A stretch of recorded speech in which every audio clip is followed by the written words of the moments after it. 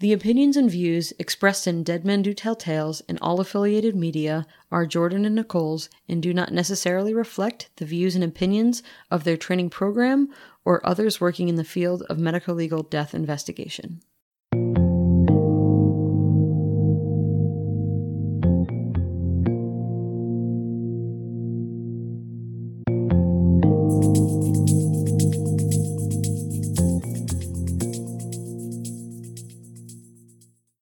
Hey everyone, Welcome to Dead Men Do Tell Tales. a podcast about forensic pathology related topics. I'm Nicole Kroom, And I'm Jordan Taylor.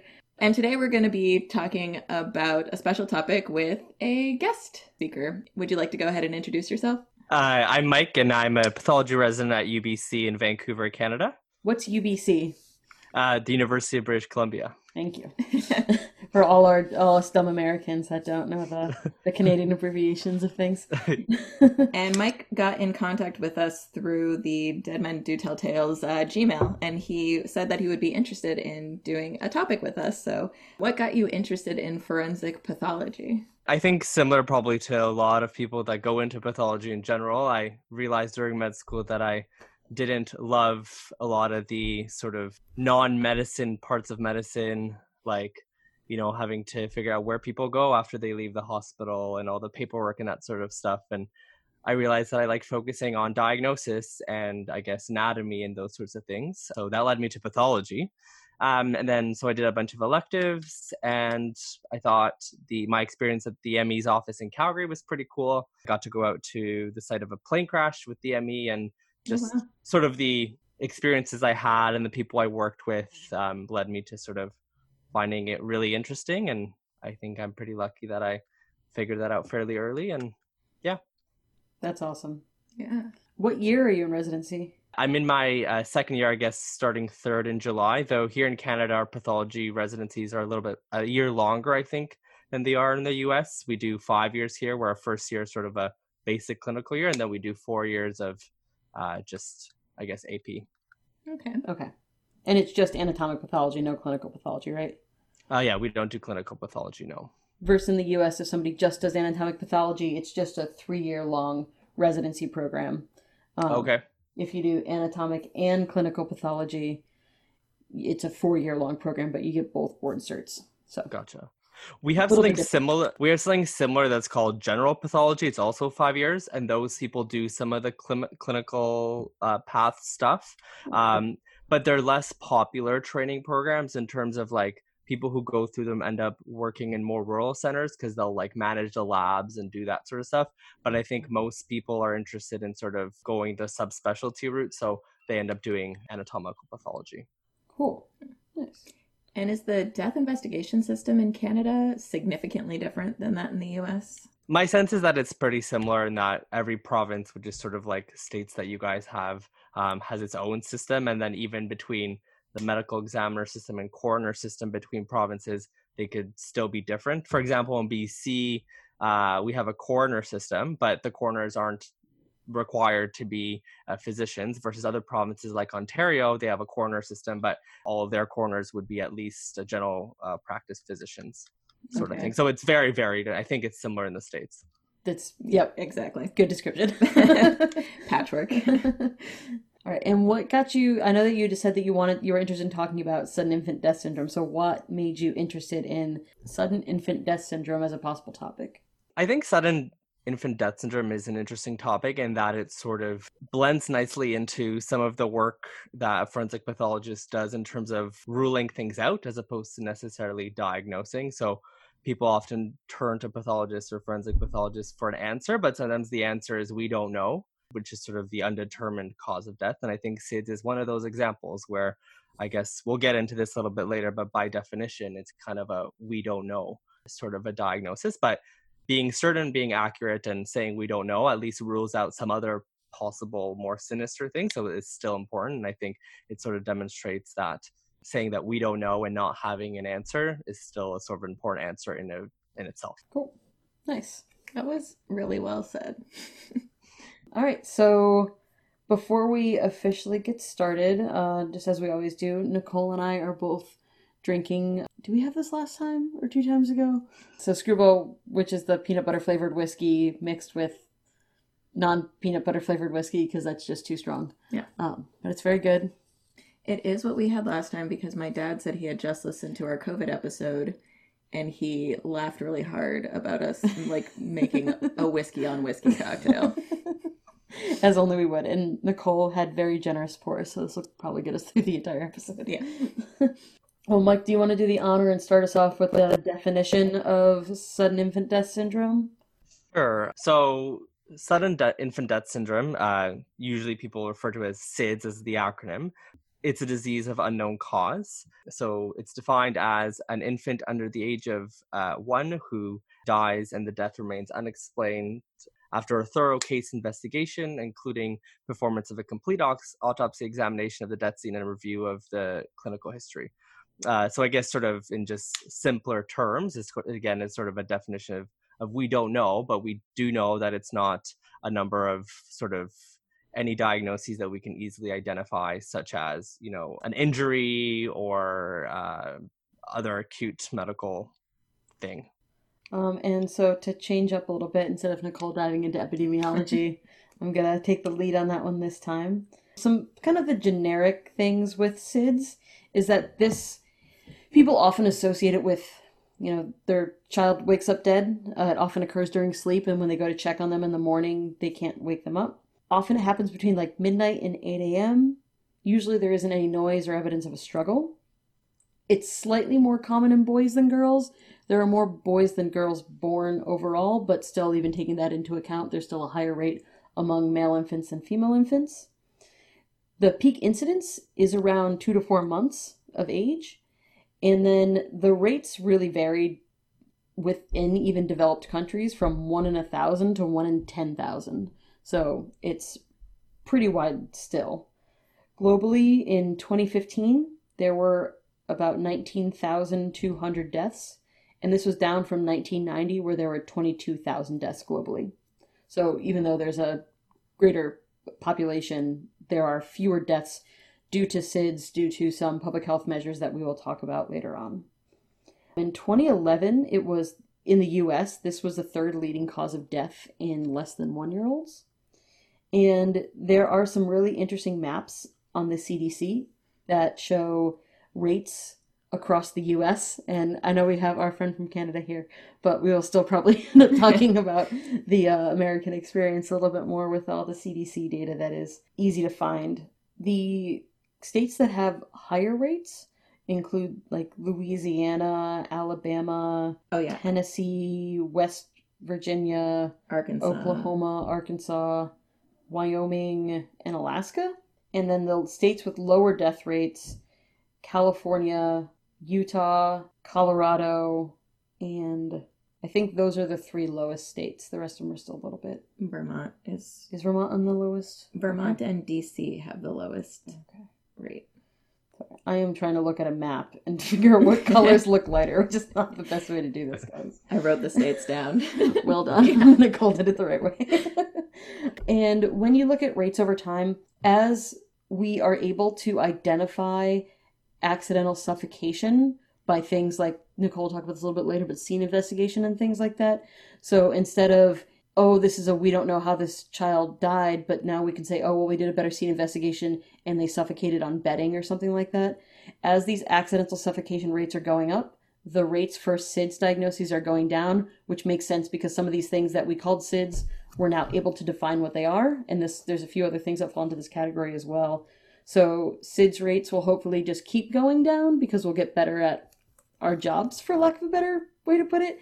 And we'll not have anything that's undefined anymore. In terms of race, it is definitely very variable across races. It's lowest in Asian and Pacific Islanders, where it's about 20.3 deaths per 100,000 live births. And it's the highest actually in American Indian or Alaskan Natives, where it's almost 120. So it goes from 20 to 120 per 100,000 live births, which is a 6-fold increase just dependent on the race, which is insane. Within that, so Asian Pacific Islanders 20-ish, non-Hispanic whites are about 55, non-Hispanic black is about 100, and American Indian Alaskan Native is about 120. So it's pretty wide range there.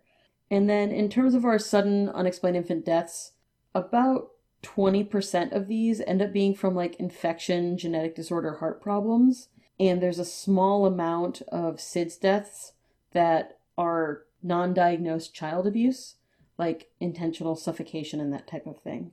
So there's a pretty wide range, and there's a lot of stuff that we definitely still aren't good at identifying yet, but we are slowly getting better at identifying other causes, so SIDS rates are going down a bit, which is good. So the only other thing I wanted to add was you mentioned in developed countries.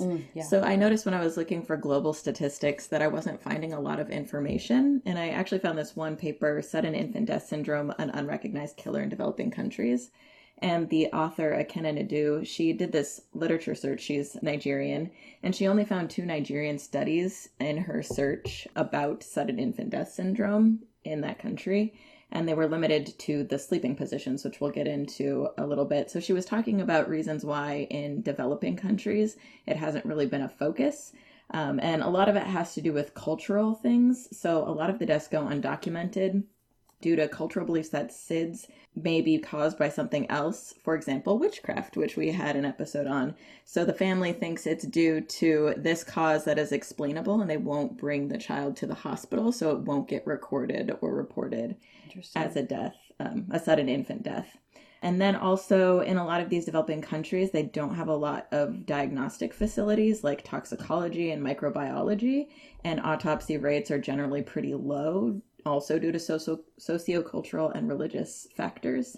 And then even when an infant is presented to the hospital, there's often a lot of poor coordination between different agencies, such that a death scene investigation, proper death scene investigation, doesn't really occur. And that's an integral part of making this diagnosis, because it is a diagnosis of exclusion. So all those scene factors, which we'll get into later, are very important. So just a bunch of reasons why it hasn't really been studied in developing countries, but not that it's not a problem in developing countries. It just hasn't been tracked very well because of all of these other things. So I think now we're going to talk about some risk factors associated with sudden infant death syndrome. So I guess we'll sort of break these down into the factors that are modifiable. So things that we can actually do and have campaigns and interventions to help reduce the rates. And then we'll talk about some of the factors that, we can't really control for. So a lot of the discourse with SIDS is around sleeping. And so prone sleeping has been recognized as a major risk factor for SIDS. So the recommendations are that parents should be putting their infants to bed on their back. A lot of this work has been sort of an association for a while, but the plausibility of it, causal association, has been sort of further strengthened and proven by the fact that countries that have had sort of sleeping education campaigns have seen dramatic decreases in SIDS rates. The US is an example of that has seen campaigns to reduce the prevalence of prone sleeping that has led to decreased SIDS rates over time. Another other thing sort of related to sleep, its own risk factor, is soft surfaces and loose bedding. So the recommendations are around, not to have many blankets in the crib and not to have really soft mattresses, because it increases the possibility that the infant could sort of get wrapped up and sort of choke in their sleep. That includes things like stuffed animals too, right? Yeah, stuffed animals, toys. I think the recommendation is for, parents to put their infants into bed, just sort of, just the blanket and the baby, no toys, no extra pillows or anything like that. The other thing that sort of talked a little bit about is overheating. And I guess this kind of goes into the bedding thing as well. So like too many blankets, high temperature in the room, these sorts of things are thought to also be potentially related. I wasn't able to find a specific temperature or anything like that they recommend for the room, but I don't know. I found one interesting thing where it said that this is actually kind of associated with cold weather, because then parents tend to bundle up their kid more, which then leads to more overheating. So it was interesting, because I think you think of like a hyperthermia death as like being a hot temperature thing, but because you're like, oh my God, my baby's going to get really cold, so like let's put more layers on, and then the baby overheats from that. So yeah, the thing I found interesting was in my reading, they've done studies with fans, and they've shown that having fans in the room doesn't decrease the rate of SIDS, though. So they're like, not exactly sure why this like temperature thing is kind of a correlate if that sort of intervention doesn't really help. So I guess the other thing that we found in our reading was smoking. So maternal smoking during pregnancy is a risk factor for SIDS, and almost sort of every epi study that's been done on SID, it's sort of a prevalent theme that comes up. The other thing around sleep is the bed sharing. So it's thought to be related to infants being suffocated by an overlying adult or someone else or another child in the crib. So the recommendation is that infants sort of sleep alone and don't sleep in the same bed with the parents, which is sort of hard when, you know, young parents, new moms don't want to leave their baby somewhere in a crib, even if it's in the same room. There's sort of a tendency to want to hold your baby and be with your baby at all times, but it's thought to be a risk factor, bed sharing. The other thing we found was preterm birth and low birth weight. So that's sort of modifiable in that making sure that before the baby is born that the mom has good follow-up with either her GP or her obstetrician, good prenatal care, screening, diet, all those sorts of things to make sure that there aren't any complications throughout the pregnancy or any problems that could lead to a low birth weight or preterm birth. One of the interesting things I found with that actually was I saw that it said infants born before 39 weeks gestation had a higher rate, but 38 weeks is technically term. So it isn't even necessarily the term preterm. It's just kind of like the longer the baby cooks, the like more preventative it can be to a certain extent, obviously. So I just thought it was interesting that the number 39 weeks was in there, and which is obviously termed is defined as 38 weeks. So it's just kind of interesting. So medium rare baby is not a good baby.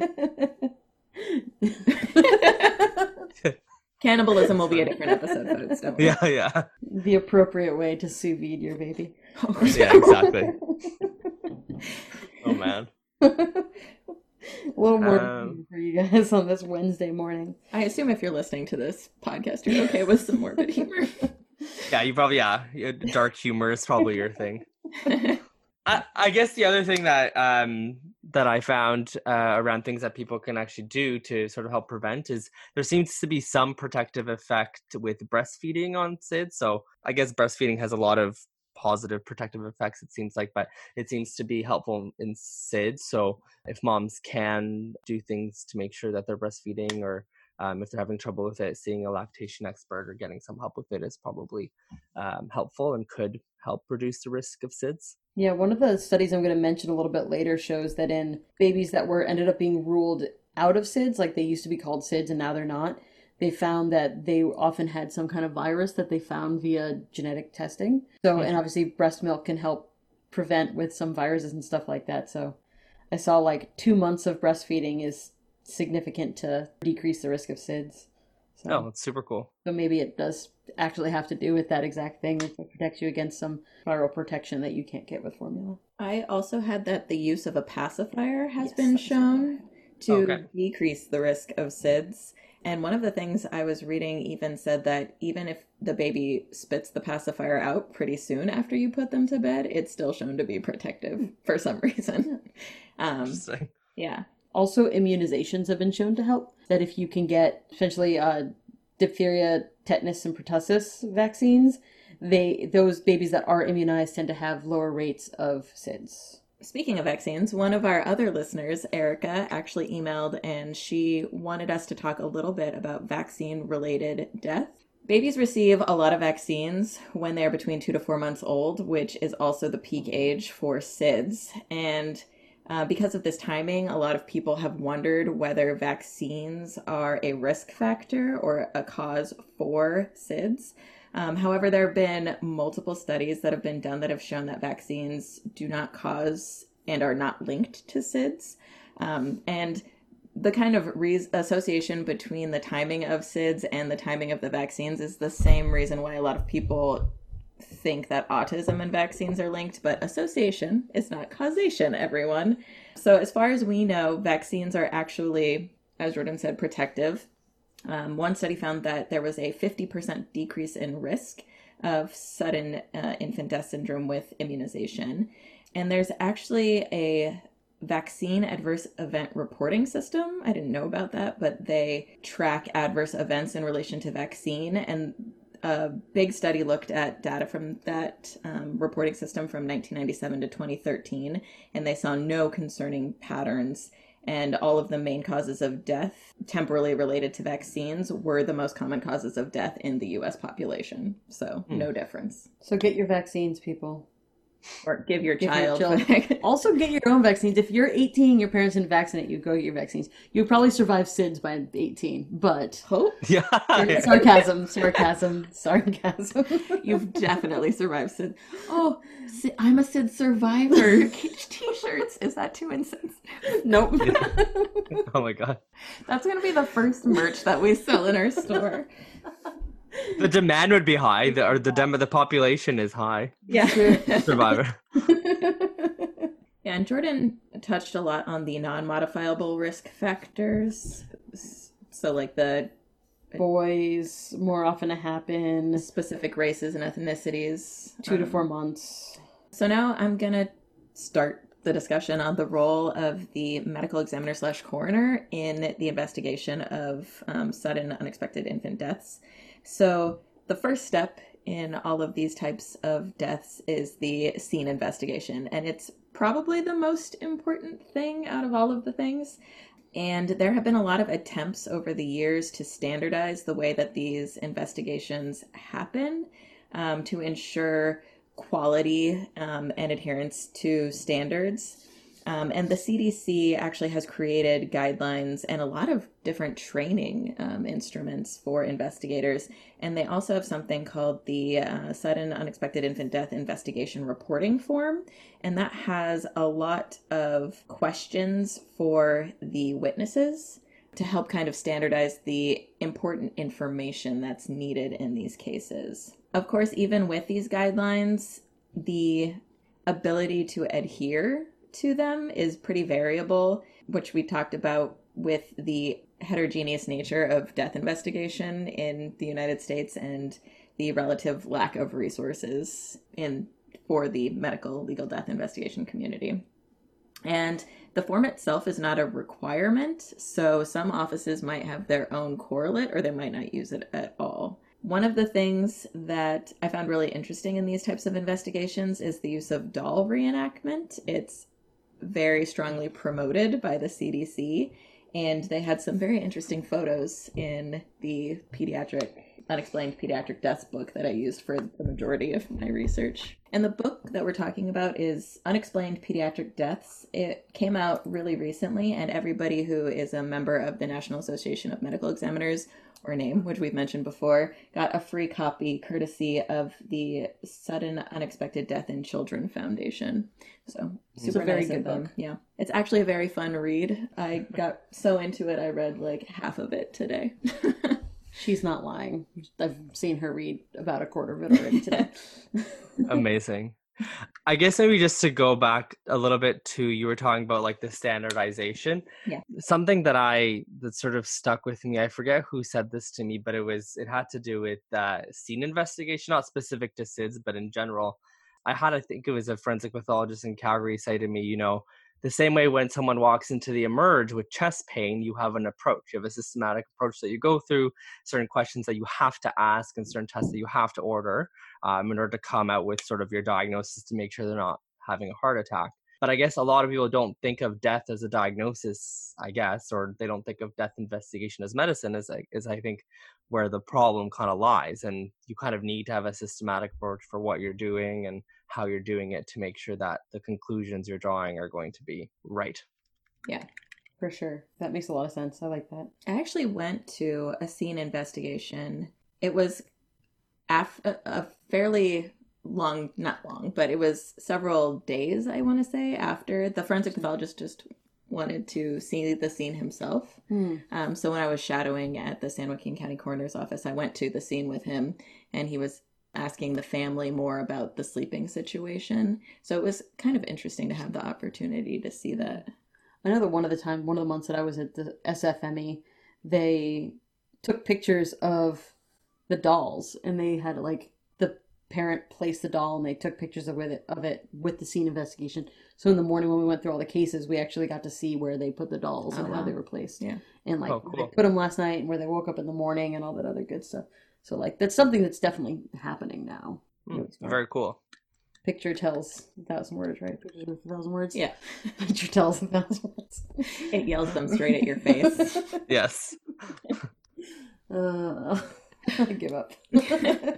Drink your whiskey. Autopsy should be performed in all sudden unexpected infant death cases. And autopsies are most useful for identifying infectious causes of death or undiagnosed congenital heart defects, which we talked about like 2 episodes ago. Mm-hmm. And in sudden infant death, they have a lot of specific recommendations for the steps that should be taken. The autopsy is, like the steps in general, are pretty similar to what we've covered in other episodes, but some important differences are that they highly recommend getting skeletal surveys, and these are a series of radiographs that a radiograph is an X-ray that image the entire body. And it's to look for trauma and document the extent and age of any injuries. And it's especially important for the extremities because we don't routinely dissect down in order to look at bone injuries in the extremities. So in the book that we were talking about earlier, they actually have a list of core autopsy components that should be done in these cases. And then the bare minimum they have for things like ancillary studies, so extra testing on top of the autopsy, are to do vitreous fluid analysis, which is that fluid in your eye, to look for electrolyte abnormalities and glucose disturbances. Also performing full toxicology, but as opposed to adults where it's generally to look for drugs of abuse, and children, you should do specific panels for over-the-counter medications, which we don't always necessarily test for. And then also microbiology is super important in infants because they can have undiagnosed infectious diseases that can cause sudden unexpected death. And then also in all of these cases, they recommend if you're not going to perform genetic testing at the time or shortly after autopsy, you should at least save specimens. So a tube of blood and then a small piece of tissue that you store in a freezer for potential future genetic testing. I guess the last thing I thought was interesting in this book was that they said that communication should be considered the final step in the autopsy. And not just communication of the final results, but also the preliminary results. And that these cases are very sensitive, and a lot of the issues families have with interactions with the medical legal death investigation system in these cases are around communication. So like they cited studies where sometimes the families are notified of only the final results, and it can take months and months for those to come back, and it's done via mail. So there's no opportunity for them to ask follow-up questions. Yeah, that's not okay. Yeah. So they recommend communicating within 48 hours after the autopsy what your preliminary findings were, and then giving the family a timeline so they know what to expect regarding the investigation. I like that. And then calling them with the final results, and not even calling, like really what families want is a face-to-face interaction. So calling is their second recommendation if you can't do face-to-face, but really making that space to be able to communicate with the families face-to-face is super important in these cases. That's great, because that's one of those things that people think of the medical examiners as kind of these faceless people that do their job behind this curtain, and we don't really exist, and we're not people we're antisocial and yeah. we don't communicate and that kind of thing. But one of our biggest jobs is to communicate, and that's a good chunk to families. It's also to juries and that type of thing. And communication is such a big part of this job that people kind of just think of us as this like in the basement in the cool dark place with the bodies, and there's just very dim. Exactly. Which is, to be fair, your baseline state is all as many lights off as possible. True, although if I'm doing an autopsy, I want all of the lights on so I can see the details and not accidentally cut myself, and so the zombie body doesn't come up and get you, right? Yes, exactly. Yeah, ground zero for zombie apocalypse is the morgue. Have to be on my toes at all times. Exactly. Yeah. Yeah, I just thought it was interesting the way that they phrased it as communication should be considered a step in the autopsy. I really liked that, and I hadn't thought of that before, and I would want to carry that forward, not just with pediatric deaths, but with all deaths, like making sure I'm communicating with all the appropriate people. Have you guys been part of or seen any like family meetings like NME's had or anything like that? I don't know if I've done a family meeting. I've done like some detective interactions, but Yeah, I've done meetings with lawyers yeah, and lawyers, investigators, but never with the family. Like, in fact, there was going to be a family meeting when I was on rotation, but Dr. Moffat, the site supervisor for that rotation, said that she didn't want me to sit in on the family because it's a very sensitive sort of topic.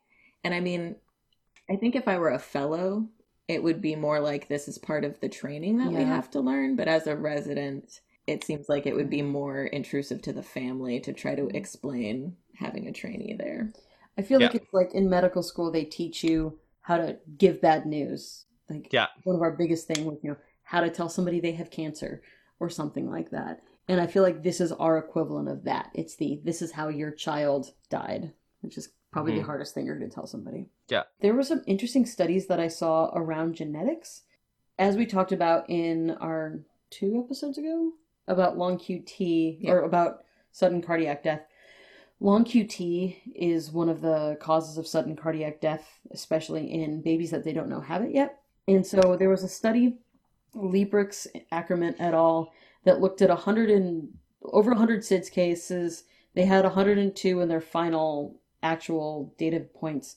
And they found that 13 of these kids had significant mutations that were associated with SIDS. So they ended up finding 60 cases that had some type of variant in these cardiac arrhythmia genes, and that 13 of the 102 were significant enough to blame, quote unquote, for that what was called a SIDS death.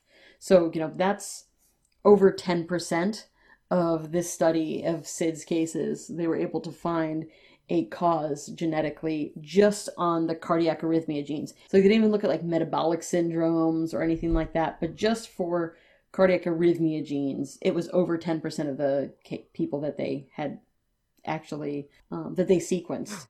So over 10% of the genomes that they sequenced for the cardiac arrhythmia genes, they found something significant. So I thought that was just proved how important that was. There's also was a study out of Italy that took a strict set of criteria on SIDS deaths in 2014. So they had 17 cases before 2014 that they had worked up in their normal way. And then after 2014, there was some law that was passed in Italy, and it applied strict criteria to these autopsies, which included things we've talked about. So getting a good family history of the baby and family members, getting good clinical history. So what's happened in like the week before death and what happened before birth. As you were talking, Mike, earlier about preterm babies, getting that good history and knowing what's going on. At autopsy, making sure that they look at all organs, both grossly and under the microscope. Save frozen specimens for molecular. Do routine tox, which apparently wasn't something they were doing before. And they distinctly mentioned sedatives and stimulants. But I guess also over-the-counter things make a lot of sense. And then doing molecular for those viral pathogens. And prior to that, 94% of the cases that they looked at, 94% of the 17 cases that they had, they still called SIDS. One of them they identified as a lymphocytic myocarditis, but 16 of the 17 were still unexplained. After that came into effect, there were 19 cases, and 11 of them they were able to rule as something else. So it said that histology found causes on all 11 of them, and that 8 of those 11 they found viruses in, either one virus or 2 viruses, and that none of the cases that histology didn't find something on, none of them had any virus on board. So it was interesting that the only ones that had a cause had virus. So that might be something that is significantly associated and seems to be from this. But again, it's a small study. So I thought it was really interesting that they went from before these strict criteria, 94% were still called SIDS, but after the strict criteria was in place, including scene investigation, family history, a good autopsy, it dropped to only 42% of cases that they would have called SIDS, they still called SIDS. Huh. So it really just proved to me how important a good scene investigation and a good autopsy is in identifying some of these causes that I think are really important to know. Yeah. So one of the big things with doing these thorough investigations is being able to say that a death is in fact SIDS or not. Family members obviously want to know why their infant has passed away, and having a diagnosis of, even if it is just SIDS, does help family members sort of move on, and they're able to sort of know what happened. I guess recently something that I found sort of, I guess mostly through media discourse, has been around some family members have been concerned the way these deaths are handled sometimes. For example, there is some variation in terms of how people practice and how people diagnose SIDS. The sort of book that we were talking about, The Unexplained Pediatric Deaths, that a lot of us just got a copy of, does have sort of strict criteria for when SIDS should be used as a diagnosis. But I think something that we've talked about as a group is that there is variation in how people do this. And sometimes certain forensic pathologists or coroners will sort of just call a death undetermined, and they won't use the term SIDS, whereas other people might be a little bit more liberal with the term. And then there's people that sort of fall in the in-between category. And I can think of a specific sort of video that I watched about a family member somewhere in Canada who was frustrated that the report, that the final diagnosis they got, or in the report, said that the death was undetermined, and they did not use the word SIDS, and they didn't want to use the word SIDS. And what this person was advocating for is, they kind of wanted something a little bit more. They wanted a diagnosis, and they wanted to know why the infant died. And it's sort of a tough balance, because you want to be accurate in what you're saying. If you don't know why an infant died and it doesn't meet strict criteria, you don't want to call it something that it's not. But at the same time, I think the reason why we do these really thorough investigations is because at the end of the day, we want to communicate what we think happened to the family members. And some people really want to have a firm diagnosis or something that makes sense for them to be able to move on. Yeah, and in the book they talked about, part of that is that these families find support groups, and without having that official diagnosis, it's a little bit harder for them to find the community where they should go to for that grief support. Mm-hmm.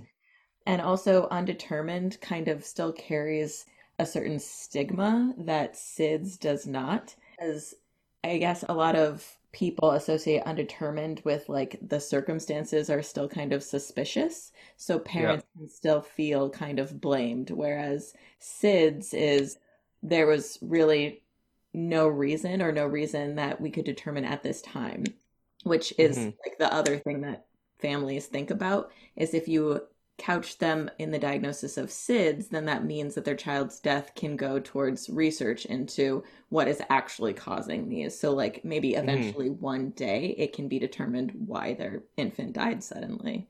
But if it's labeled as undetermined, then it might not fall into those statistics where people are going back to look and see if they can in the future discover the reason why. Mm-hmm.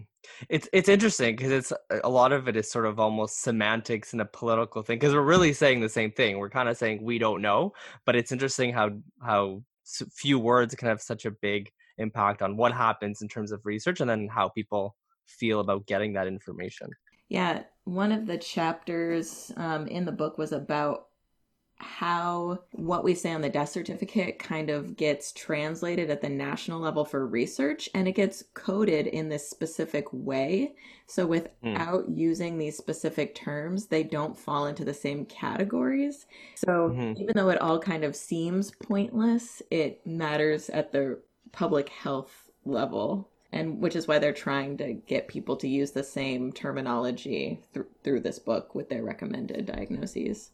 And I feel like this is also very relevant to the current situation with COVID, in that people, again, I'll keep this very brief, but it's really important to determine if somebody died with COVID or from COVID. Yeah. Because some of these numbers and the way that we're identifying death rates from this virus are through vital statistics and through the death certificates. And it's really important for us to accurately determine what this cause of death is. And unless we can say definitively with COVID or from COVID, we're not going to get good numbers. And then if you throw it on the death certificate as like, they also had COVID, who knows what like the higher ups are going to code that as. Is that going to be a COVID death or is that going to be a non-COVID death? Yeah. So. Yeah. And I guess it ties into like the sort of the inconsistencies with how we do things too, because, you know, we're comparing death rates in countries for COVID and probably for SIDS too. And even in Canada, across provinces, the way we investigate death is different. So, you know, how can we really use numbers from different countries or different states that calculate these numbers and determine these numbers as equivalent? And can we even compare them? That's a really good point too, because I feel like a lot of what people talk about, especially because the US tends to not like to think outside of our own borders. We tend to be like, well, what if Tennessee documents different than North Dakota? But as you just said, it's a really important point. Like, what if Tennessee documents different than North Dakota does different than British Columbia? Like, that's still a really important designation that a lot of us can't get our head out of the sand in the US, I think, sometimes. Yeah. And we need to definitely think of the bigger picture here. So, documentation is very important.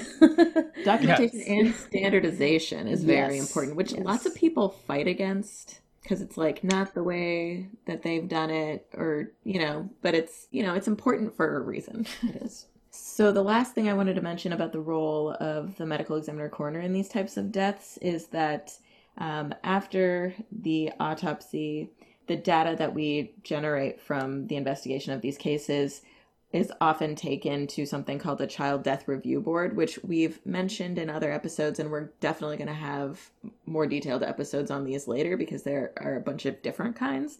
But these Child Death Review Boards review, as the name implies, all to the cases of child death that happen in a certain jurisdiction.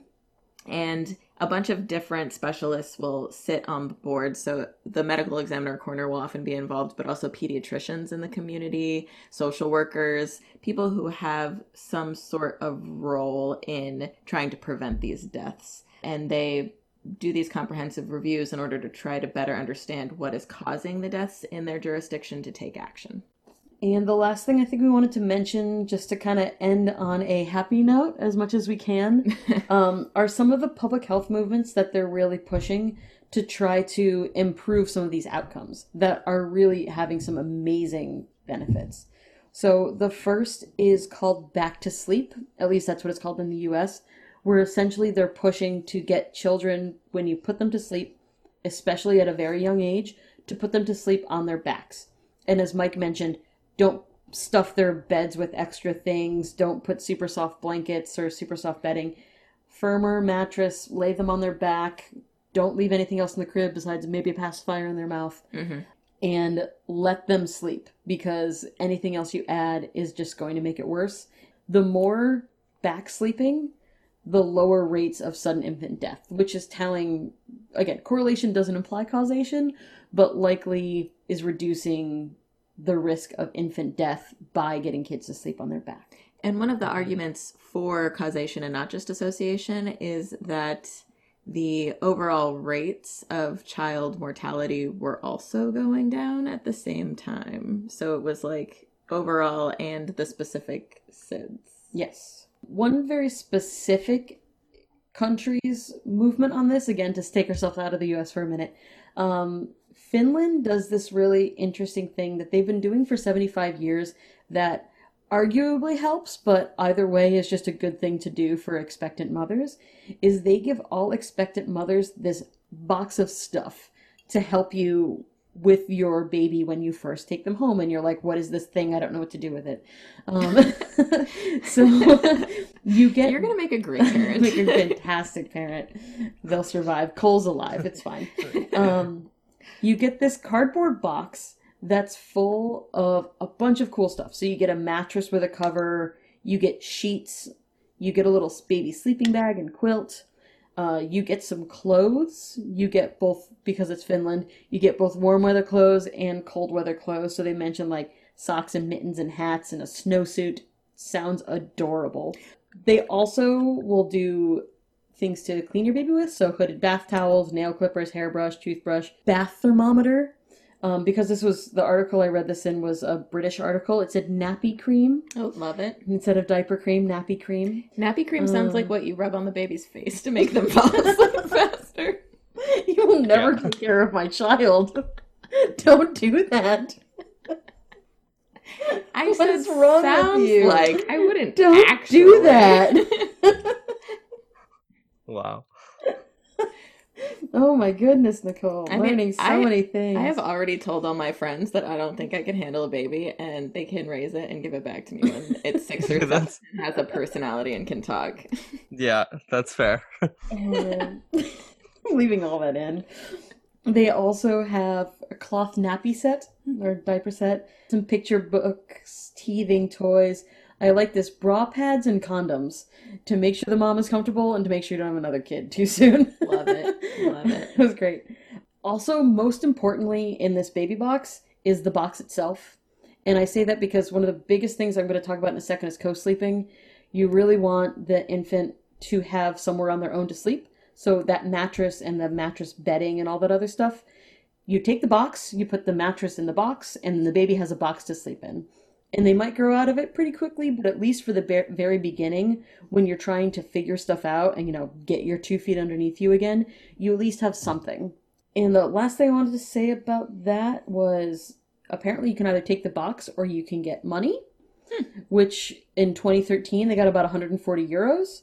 But apparently the box and all the stuff in it was worth way more than 140, so almost all mothers still just took the box. Yeah. And this was started because in the 1903s, in the 1930s, Finland's infant mortality rate was really high. About 65 in 1,000 infants died. And maybe the fact that, medicine got better throughout time, and it could be other things as well. But the infant death rate really started dropping pretty quickly once they started implementing this. It started off with just being low-income mothers, and it ended up being everybody got it.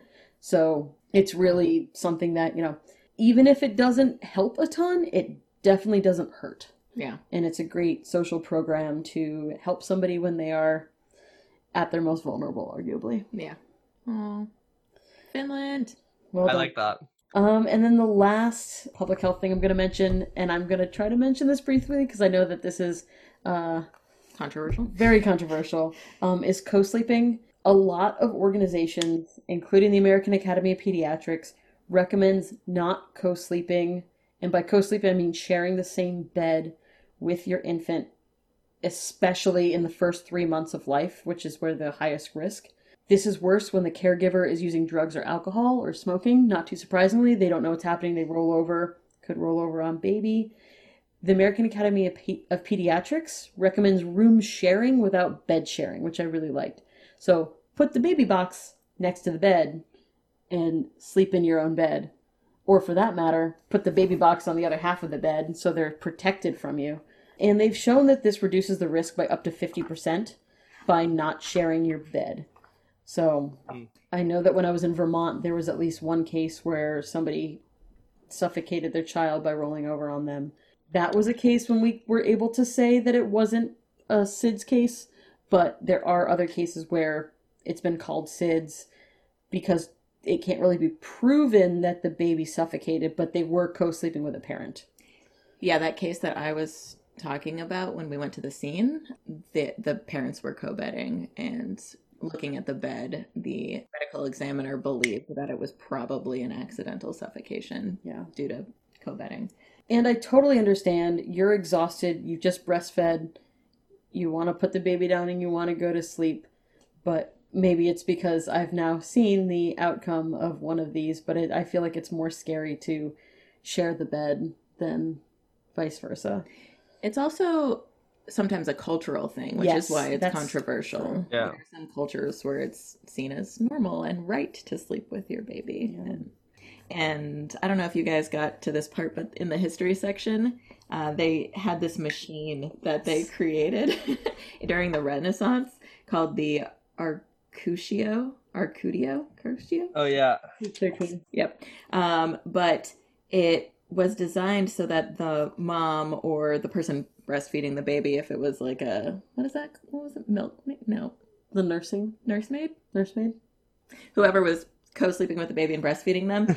This wooden frame that the mom or breastfeeding person lays in, and then it has these like cutouts for your boob. So you put the boob in it so the infant can still reach your boob to breastfeed while you're sleeping. But it says in here there was even a place for her to comfortably position her breasts, and all I could think was this wooden frame does not look comfortable. Doesn't. That is a very, very stretched use of the word comfortable. It would also imply that your breasts are big enough to like fall over that wooden slat. Or do you like go on or do you just go on the side? Like I don't really, or is it meant to be Well, I think Did the baby go in the middle of it? No. The baby goes on the outside of it. The mom is inside of it. Where's her head go? I think. Are you sure? Oh. The baby might be on the inside. Baby might be on the inside, you're right. And then, because like it's by the head, it's up top. I think baby goes on the inside. Yeah. I think the wooden barrier's for the baby. Okay, no, that makes way more sense. Yeah. And that would explain why there are two, because then the nursemaid could sleep on either side. Yeah. Either way, still uncomfortable looking. Yes. Yeah. Definitely. Yeah. You. Yes. You wouldn't want that in your bed, probably. Well, I was gonna say something about mood killer. You don't want another child that soon, anyway. Yeah. What if it's the nursemaid? It's not gonna stop that. Yeah. Oh, yeah. So this is one of those topics that is inevitably going to be controversial because everybody's going to say that there's no way I can do that to my child and et cetera, et cetera. But hopefully as autopsy techniques improve over time, we can get better at identifying causes and we will have less SIDS diagnoses and we'll have more definitive diagnoses. So step one, thank you so much, Mike, for joining us all the way from Canada. Via Zoom. Thank you for having me. Letting me join you guys. Yeah, it was really fun to be able to coordinate this and record an episode with somebody that's, I mean, I love you, but it's fun to have other people also. Thanks. Fair enough. And so with that, we're going to say our social medias. So if you liked this and any of our other episodes, please remember to rate, review, and subscribe. It's how other people find us, and we get boosted up on the various podcasting platforms. You can visit our website at deadmendotellpodcast.com, where we link to all of our sources in our episode guide. On Twitter, we're at Dead Men Do. On Instagram, we're at The Dead Tell Tales. Our Facebook page is Dead Men Do Tell Tales Podcast. And as always, you can send us an email through the website or directly to thedeadtelltales@gmail.com. And our opening theme music is Introducing the Pre-Roll by Lee Rosevere, who you can find on SoundCloud. So thank you, Mike. Thank you, everybody, for joining us. And don't co-sleep. And vaccinate. Yeah. All right. Thanks, everybody. And thank you, Mike.